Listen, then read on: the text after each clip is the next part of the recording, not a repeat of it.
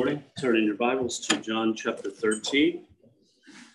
John chapter 13, we're going to open the 13th chapter, which is, as I mentioned before, is kind of a transitional chapter. And we're going to see, I think in this passage, more than any passage, we get a glimpse of not only who Jesus is, but who God is. What is the heart of God? And if we think about it too much, it seems to me, we'll find it almost unbelievable what's going on in this scene. Even though the scene itself is kind of like a parable. It's an enacted story that is going to look ahead to what Jesus is about to do on the following day, or in the following days of his death and resurrection. So let's pray before we begin. Father, thank you for this time. Thank you for your word. Thank you, Father, for the tender mercies that you have shown us, the way that you have come and washed our feet. And you have washed us all, and you constantly wash our feet and take upon yourself the role of a servant in relation to your creation. It's profound and humbling, Father, and we just are grateful for it. We pray that we would get a glimpse of your glory in it, and that we also might enact it within the world in whatever way that works out. And Father, I thank you for your word and how it has changed my life. I pray for all of us that it will be indeed life-changing. We pray these things in Jesus' name. So I mentioned last week that chapter 12 is transitional within the Gospel of John, transitioning from a mission to the crowds, the people, to a mission to his disciples in chapters 13 and following, where Jesus begins what we classically call the Passion Week. And he begins it with a Passover meal. As we saw in chapter 12, there was a hardening underway. Jesus issued one last warning and then departed from the crowds, leaving them to the consequences of their rejection of the way of peace. He would go on in an act of supreme love to take these consequences of the people and their rejection upon himself. And those who recognized what he had done would ultimately benefit from that death. Those who did not recognize this act of supreme love would bear the consequences of their actions. This rejection of the way of peace will end within all the Gospels with the wholesale destruction of Jerusalem within that generation, and of the temple, something that was both destined to happen on the basis of the scriptures, but also preventable had they received their king. Your house is left to you desolate, Luke's Jesus says, referring to the temple. And as he later says in Luke 19, if you had known in this day, even you, referring to Jerusalem and the people in it, the things which make for peace, but now they have been hidden from your eyes.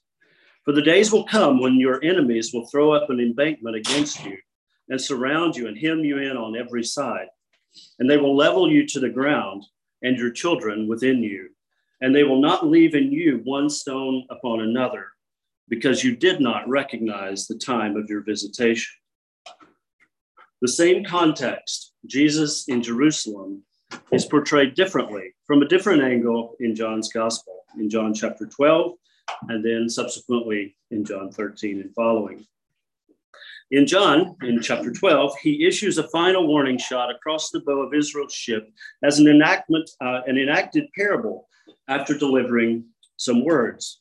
While you have the light, he says, believe in the light, that you may become sons of light. These things Jesus spoke and departed and was hidden from them. Same thing that we see in Luke's gospel. That's it. They had delayed and the time had passed. He was going to the cross to do for Israel, his disciples, and those who embraced him, what Israel herself had failed to do. They would not benefit from it. He would bear in his own body the sin of Israel and indeed of the world. And those who would follow them would find that they would escape the impending judgment that was about to come upon the city and its people in the form of the Roman legions. A natural consequence of their covenantal and nationalist fervor that Jesus had rejected as the way of truly being Israel. Not the final judgment that I spoke of last week, when all things will be sorted out, that last day. No, but the logical outworking of the brigands' attempts to fight against Roman occupation with carnal weapons to bring the kingdom by force. Matthew 11:12, we get a sense that this is what Jesus is opposing. And from the days of John the Baptist until now, the kingdom of heaven suffers violence, and the violent take it by force.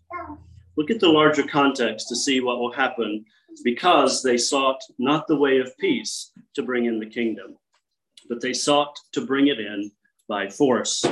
Jesus had offered a way of being Israel and doing the work of the Creator God that wouldn't have resulted in the destruction that will eventually come upon the city and its people.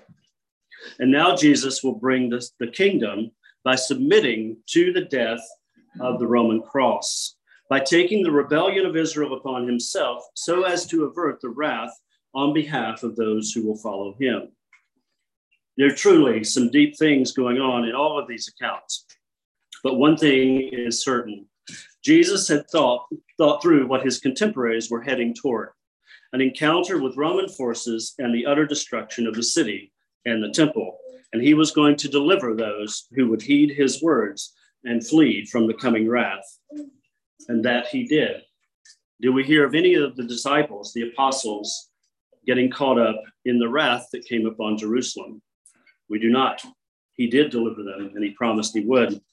In John 13, we have a shift in the scene. It is now, John says, before the Passover, and they are in Jerusalem having a Passover meal. Perhaps on the calendar, it's a day before Passover is supposed to begin, but Jesus is going to press the significance that is due the idea of the Passover, the event of the Passover. There are a few things that we have to see in this passage in order to understand its full importance. One is the idea of Passover, the event of Passover. We have seen that within John's book and others as well, that the Feast of Passover provides a framework, a context, a backdrop for Jesus's actions and words. In other words, when John mentions a feast, and especially Passover, he intends that we apply that feast to the coming events and words that Jesus will perform and say. The question becomes, in what way should we associate the following events with the Passover? And in keeping with the Passover theme, here too, it is going to work with the idea, as I've already mentioned, that Jesus is going to deliver his people from the coming wrath that will fall upon Jerusalem, the new Egypt, the new Babylon that seeks to enslave God's people. Passover has been mentioned before within John. So think back to what Passover was in Egypt. What happens? Like literally what happens? God rescues them from Egypt. He calls them out of Egypt, rescues them, punishes Egypt for their enslavement of the people.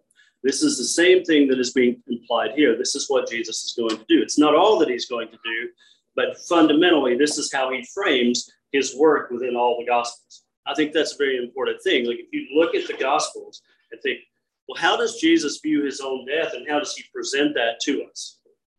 It's always within the context of Passover, which is why we do the Lord's Supper, right? This whole thing is about a new Passover that's going to happen. And a new deliverance that's going to happen for the people of God. So it's within that context that everything must be viewed. You may get tired of me talking about Passover, but like that is the fundamental way by which he wants us to view his death. He is doing for Israel what was done for Israel prior to in the first Exodus, and this is going to extend now to all the world. Those who will come to him will experience this Exodus, this new Exodus. Passover had been mentioned before in John. In 2:13, just before Jesus performs an enactment of judgment upon the temple, the Passover of Jews was said to be near, and Jesus went up to Jerusalem. He then proceeds to enter the temple and drive out those who were in it to symbolically stop the temple proceedings, anticipating the fulfillment of Daniel chapter 12. The time has come, Jesus seems to be saying, for this present temple to be done away with. It is now redundant. Now the one to whom it pointed has come, and it is hopelessly corrupt, but more importantly, it is redundant. Jesus himself is that temple that is about to be built after his body is destroyed. John 2, verse 9. And when he tells the leaders this, they scoff at him. The point is lost on them at that time. He is bringing about a new Passover, and the construction of a new tabernacle is underway. Think about what happens when they come out of Egypt. When they come out of Egypt, where are they headed?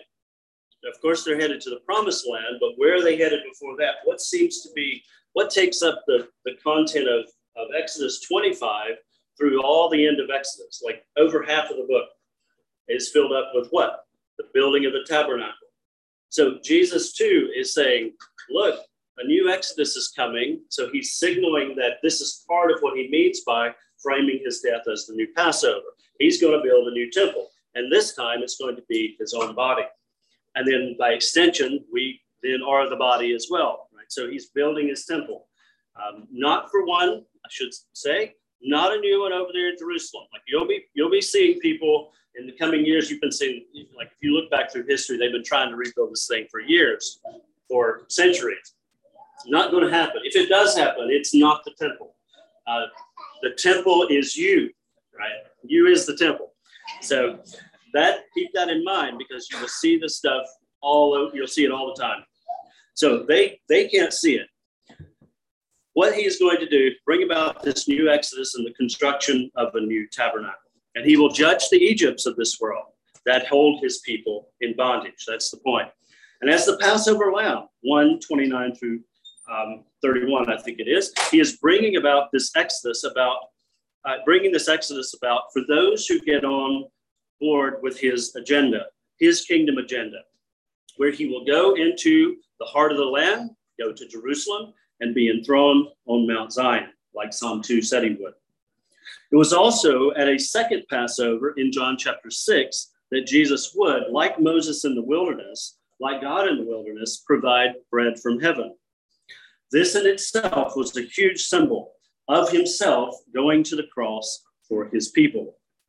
We know this because he goes on to apply it to himself as the bread of life. That is, the bread of life, which, if eaten, will give you life.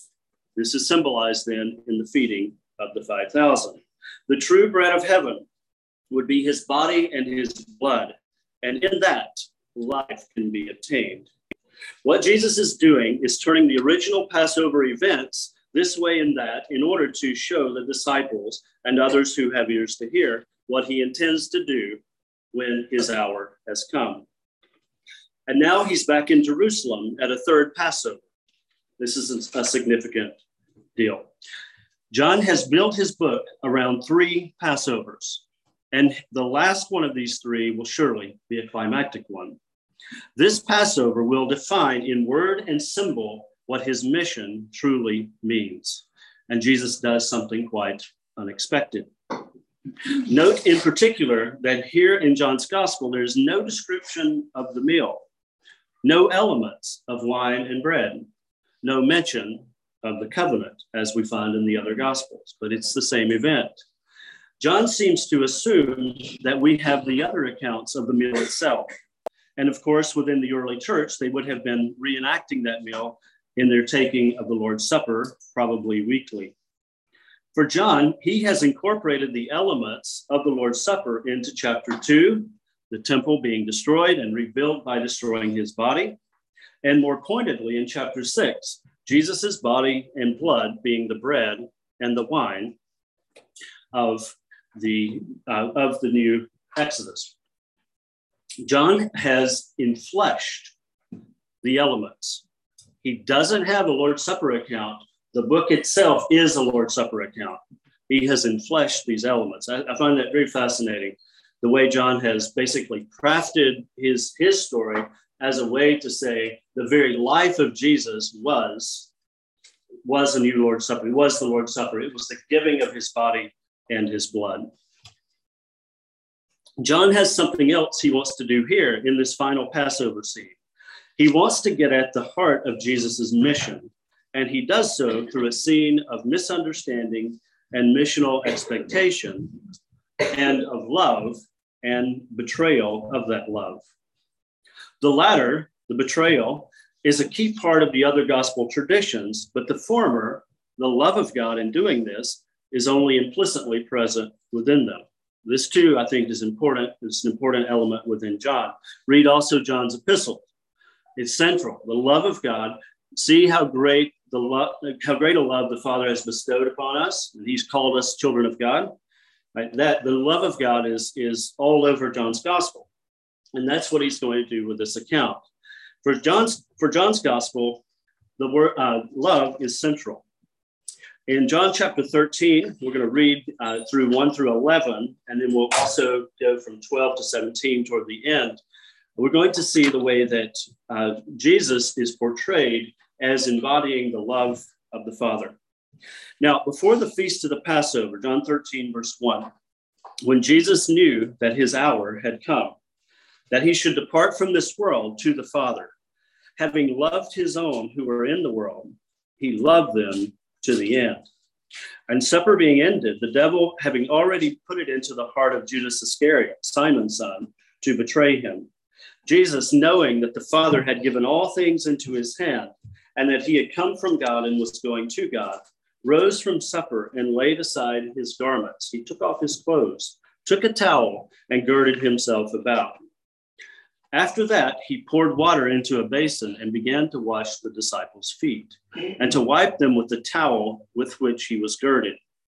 Then he came to Simon Peter, and Peter said to him, "Lord, are you washing my feet?" Jesus answered and said to him, "What I am doing you do not understand now, but you will know after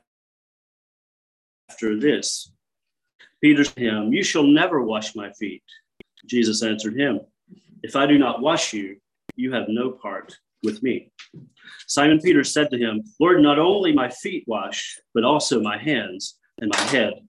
Jesus said to him, "He who is bathed needs only to wash his feet, but is completely clean. And you are clean, but not all of you." For he knew who would betray him. Therefore he said, "You are not all clean." The first thing we should note here, perhaps the second in addition to Passover, is that John sets Jesus's actions within the template of leaving this world and going to the Father.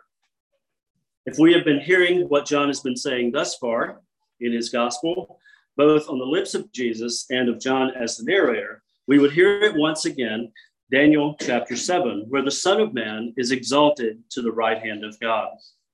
John says in a slightly veiled manner that this exaltation and vindication is where all of this is headed.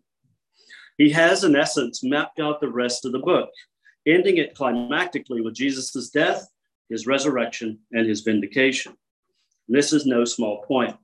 Jesus' obedience to the Father's plan for Israel and the world, culminating in his own death, occurring as it will in the midst of a love betrayed, will be rewarded through Jesus' exaltation to the right hand of the Father.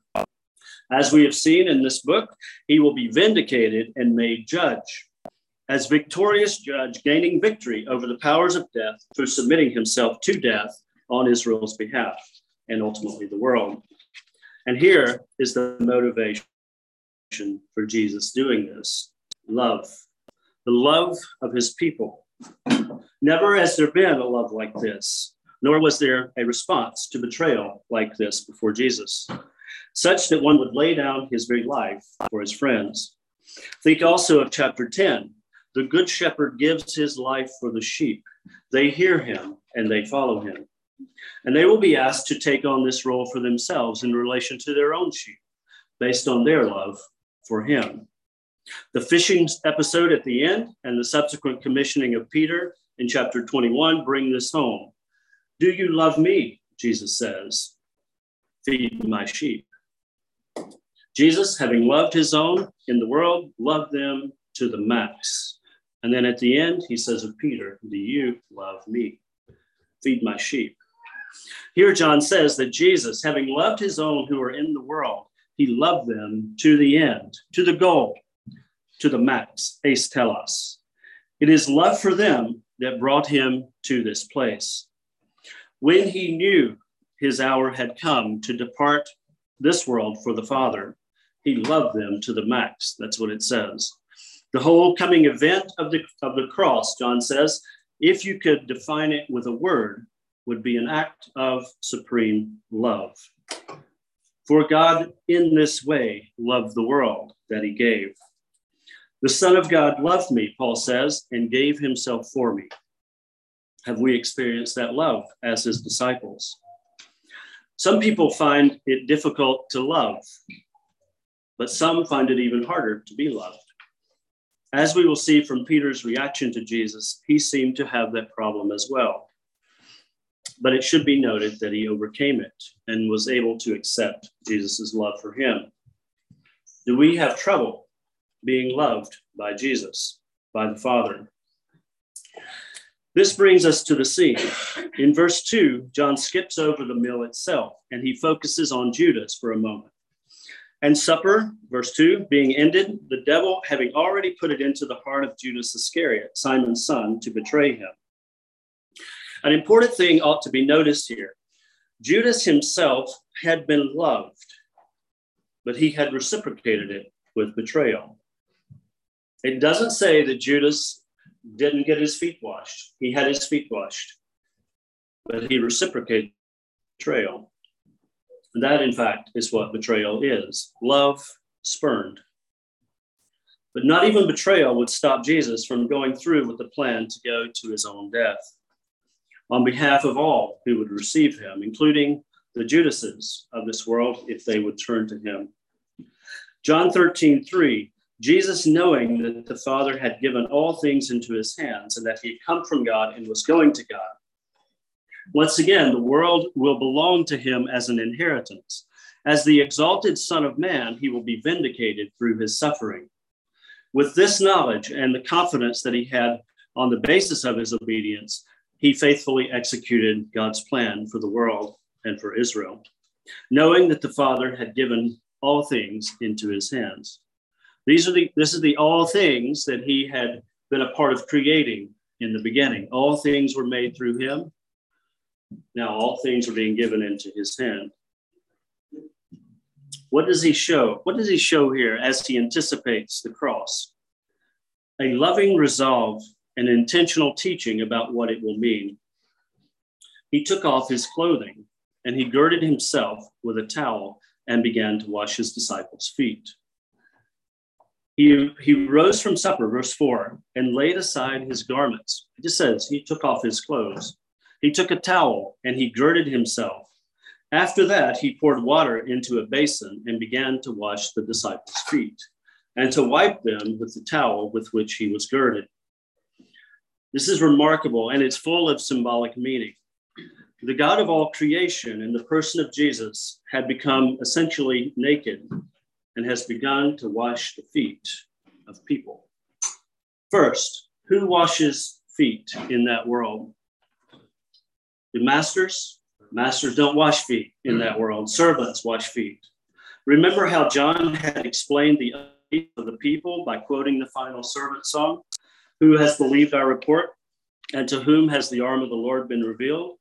This is the servant of the Lord's arm, and this is what it means. He becomes truly vulnerable, open, naked as it were. He took off his clothing and donned the towel about his waist. So to say, this is what love looks like. Love looks like the cross, which he is enacting in a foot washing scene. The foot washing is not simply to say, I do menial tasks, go and likewise, though certainly it doesn't rule that out. It is saying, and John is saying, this foot washing is a sign of what Jesus is about to do. Like a Passover lamb, I am going to the slaughter. It is a picture of the humiliation and lowly suffering that he will endure naked on the cross. And that may be the reason for him removing his clothes. It is a picture of what is about to happen. And it is likely a picture of Jesus as Adam, who, when he had sinned, was left naked and ashamed, only to be clothed with the clothing of the Creator. So that Jesus, when he is preparing for his death, another clothing scene, he enacts the garden scene and willfully becomes naked and ashamed as an act of supreme love for his own people and those who would become his own. It is actually startling what John says if you read it. He took off his clothes. It doesn't say he took off his outer garment. It probably was just his upper garment, but he took off his clothes and he washed their feet. As Adam was naked and ashamed, bearing guilt for what he had brought into the world, so Jesus would become so in order to redeem Adam, mankind. Chapter 9, 1 through 6, his clothing will be changed again. There he will be clothed with a crown of thorns and a purple robe, the robe of royalty, and given the name, the man, the Adam, and the king, so as to say, this is the Father's way of glorifying his Son through the cross. Just as Adam was Son of God, a king, so Jesus is the Son of God, the King, who is a second Adam, who will reverse through his faithful obedience the tragedy for humanity in Genesis 3. It is this cup that has fallen to Jesus to drink, but it is the cup that will ultimately remove the sin of Adam and redeem all of mankind. We will see how in the later chapters of John, how Jesus is being portrayed as a new Adam, summing up all of the new humanity. This is not just something that's here. This is all over the last few chapters, chapter 19, 20, 21. You can see the way that John portrays Jesus as the one who's going to reverse everything that came about through Adam. He is a new Adam, and he's crucified in a garden, etc. And he's going to be mistaken by this woman for the gardener, etc. There's a lot of garden imagery there that we'll see. This, I think, has already begun here. When he becomes naked, he is taking on the nakedness and the shame of Adam, essentially, which is all humanity. This cup has fallen to Jesus to drink, and it is this cup that will ultimately remove the sin of Adam and redeem all of mankind. That is who the disciples are called to be, the new humanity. They are the ones who are cleansed. They are the ones who benefit from the act of Jesus as the new Adam. Out of his side then will come the new humanity.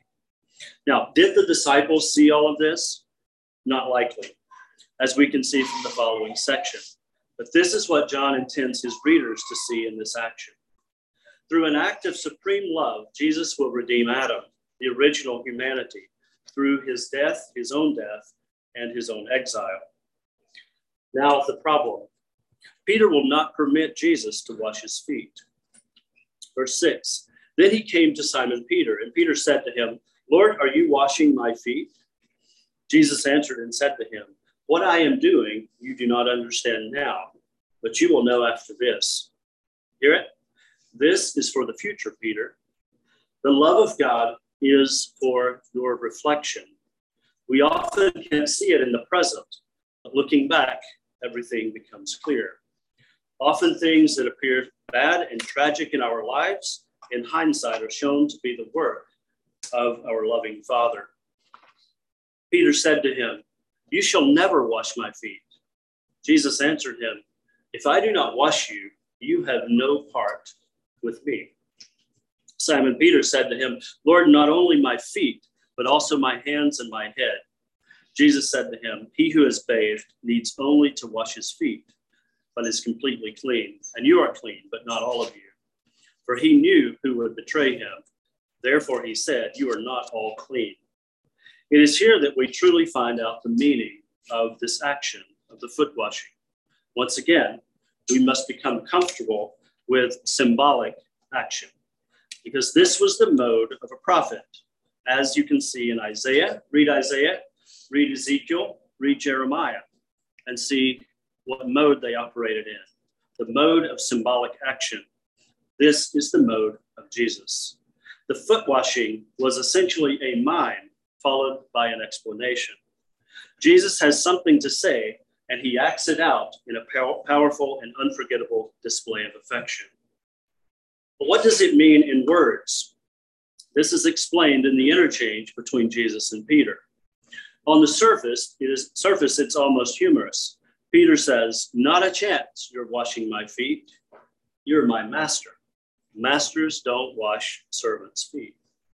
Jesus then attempts the line, "Just trust me. You'll understand later." But Peter won't have it.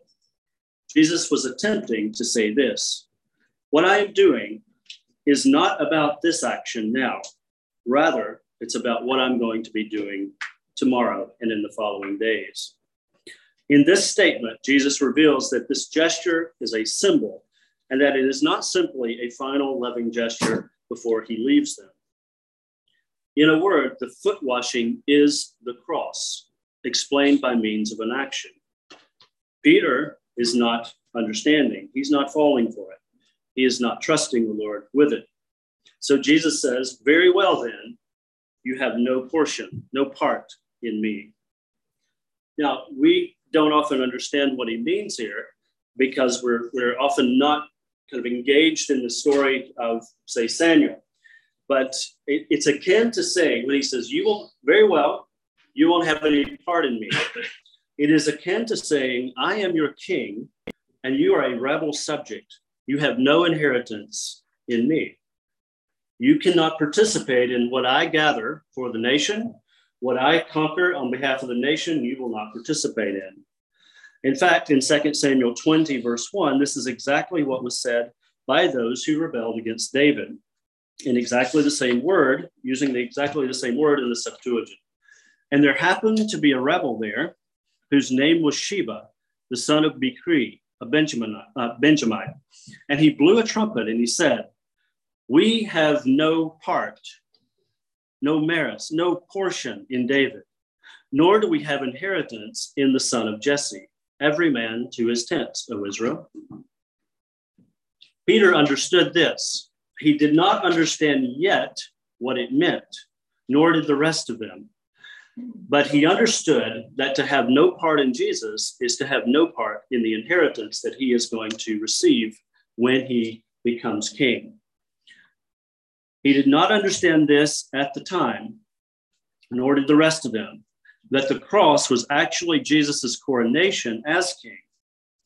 But as far as Peter was concerned, whatever the future looked like, he wanted it to be aligned with Jesus and be on his side and in his camp. So Peter's response, which is the humorous part, is to say, "Well then, wash not only my feet, but my hands and my head. If washing me is what it takes to have a portion within your kingdom, wash me all over." Jesus, of course, says to him, "He who is bathed needs only to wash his feet, but is completely clean otherwise. And you are clean, but not all of you." Here again, the symbolism is thick. Bathing here stands for cleansing. "And you are already cleansed," he says, "by believing my words and following them. You simply need an occasional foot washing." Here again, as we see often in John, he is speaking proleptically, as though something is true in the present, though it awaits its genuine fulfillment in the future. Here, the cross, which is what will cleanse the disciples, and for us for that matter, from the filthiness of sin in the world, is what is ahead, what he's pointing to. As John says in his epistle, seemingly echoing chapters 12 and 13 of his gospel, "But if we walk in the light as he is in the light, we have fellowship with one another, and the blood of Jesus Christ cleanses us from all sin." There it is in plainer words. Jesus, the blood of Jesus, that is his cross, and the act upon the cross is what cleanses us from all sin. Jesus speaks in this current parable as though that is already the case. That's what I mean by speaking proleptically. It's as good as done. Or as Peter would later write, "Knowing that you were not redeemed with corruptible things like silver or gold from your aimless conduct received by tradition from your fathers, but with the precious blood of Christ, as of a lamb without blemish and without spot." The purification will come, Jesus says, and you will understand it then. And by believing in me, letting me wash you, you are cleansed from your sins. Your feet only need to be washed now, so as to say, you need an occasional cleansing of those parts of you that get dirty. Once again, echoed by John in his epistle. If we confess our sins, he's faithful and just to forgive our sins and cleanse us from all unrighteousness. Cleansing is actually an extremely important part of the forgiveness of sins. Why is that? What's going on in this idea of cleansing? Once again, we have to think in terms of temple and of fellowship. The cleansing, the purification happens on the altar. That's where Jesus is offered, and he is purifying those who want to draw near to God, and he's bringing them into his presence. And it's that periodic cleansing that we all need. Initially, we are cleansed when we come to God through Jesus, and then periodically when we need to have our parts, our personalities, and our mouths sometimes cleansed. That's what this foot washing is about, says Jesus. It's an enactment of the death I'm about to die, and you will come to understand this very soon. But rarely are Jesus's actions simply for the individual hearer to indulge himself with. With Jesus's words come a calling to follow, almost always, to do as he does, to be Jesus to the world. So when he had washed their feet, verse 12, taken his garments and sat down again, he said to them, do you know what I have done to you? You call me teacher and Lord, and you say, well, for so I am. If I then, your Lord and teacher, have washed your feet, you also ought to wash one another's feet. For I have given you an example that you should do as I have done to you. Most assuredly, I say to you, a servant is not greater than his master, nor is he who is sent greater than he who sent him. If you know these things, blessed are you if you do them. Jesus doesn't, as far as I know, say, oh, look how much I love you. Just bask in that love and do nothing. Sit in the hot tub of my love and just enjoy what I have done for you. Never says that, right? If he is anything, he is the God who acts. If Jesus was all about his Father's business on our behalf, he expects nothing less from us toward others. Jesus didn't simply bask in the Father's love and do nothing. He got to work being the Father's love to those who the Father had given him. And he expects nothing less of us. We are not called for our own sake. God's mission in this world has no stop button. It is get on board or be left behind. And for this to happen, there must be, first of all, cleansing, the cleansing of the whole body, and then that occasional outworking of divine forgiveness through the washing of our feet.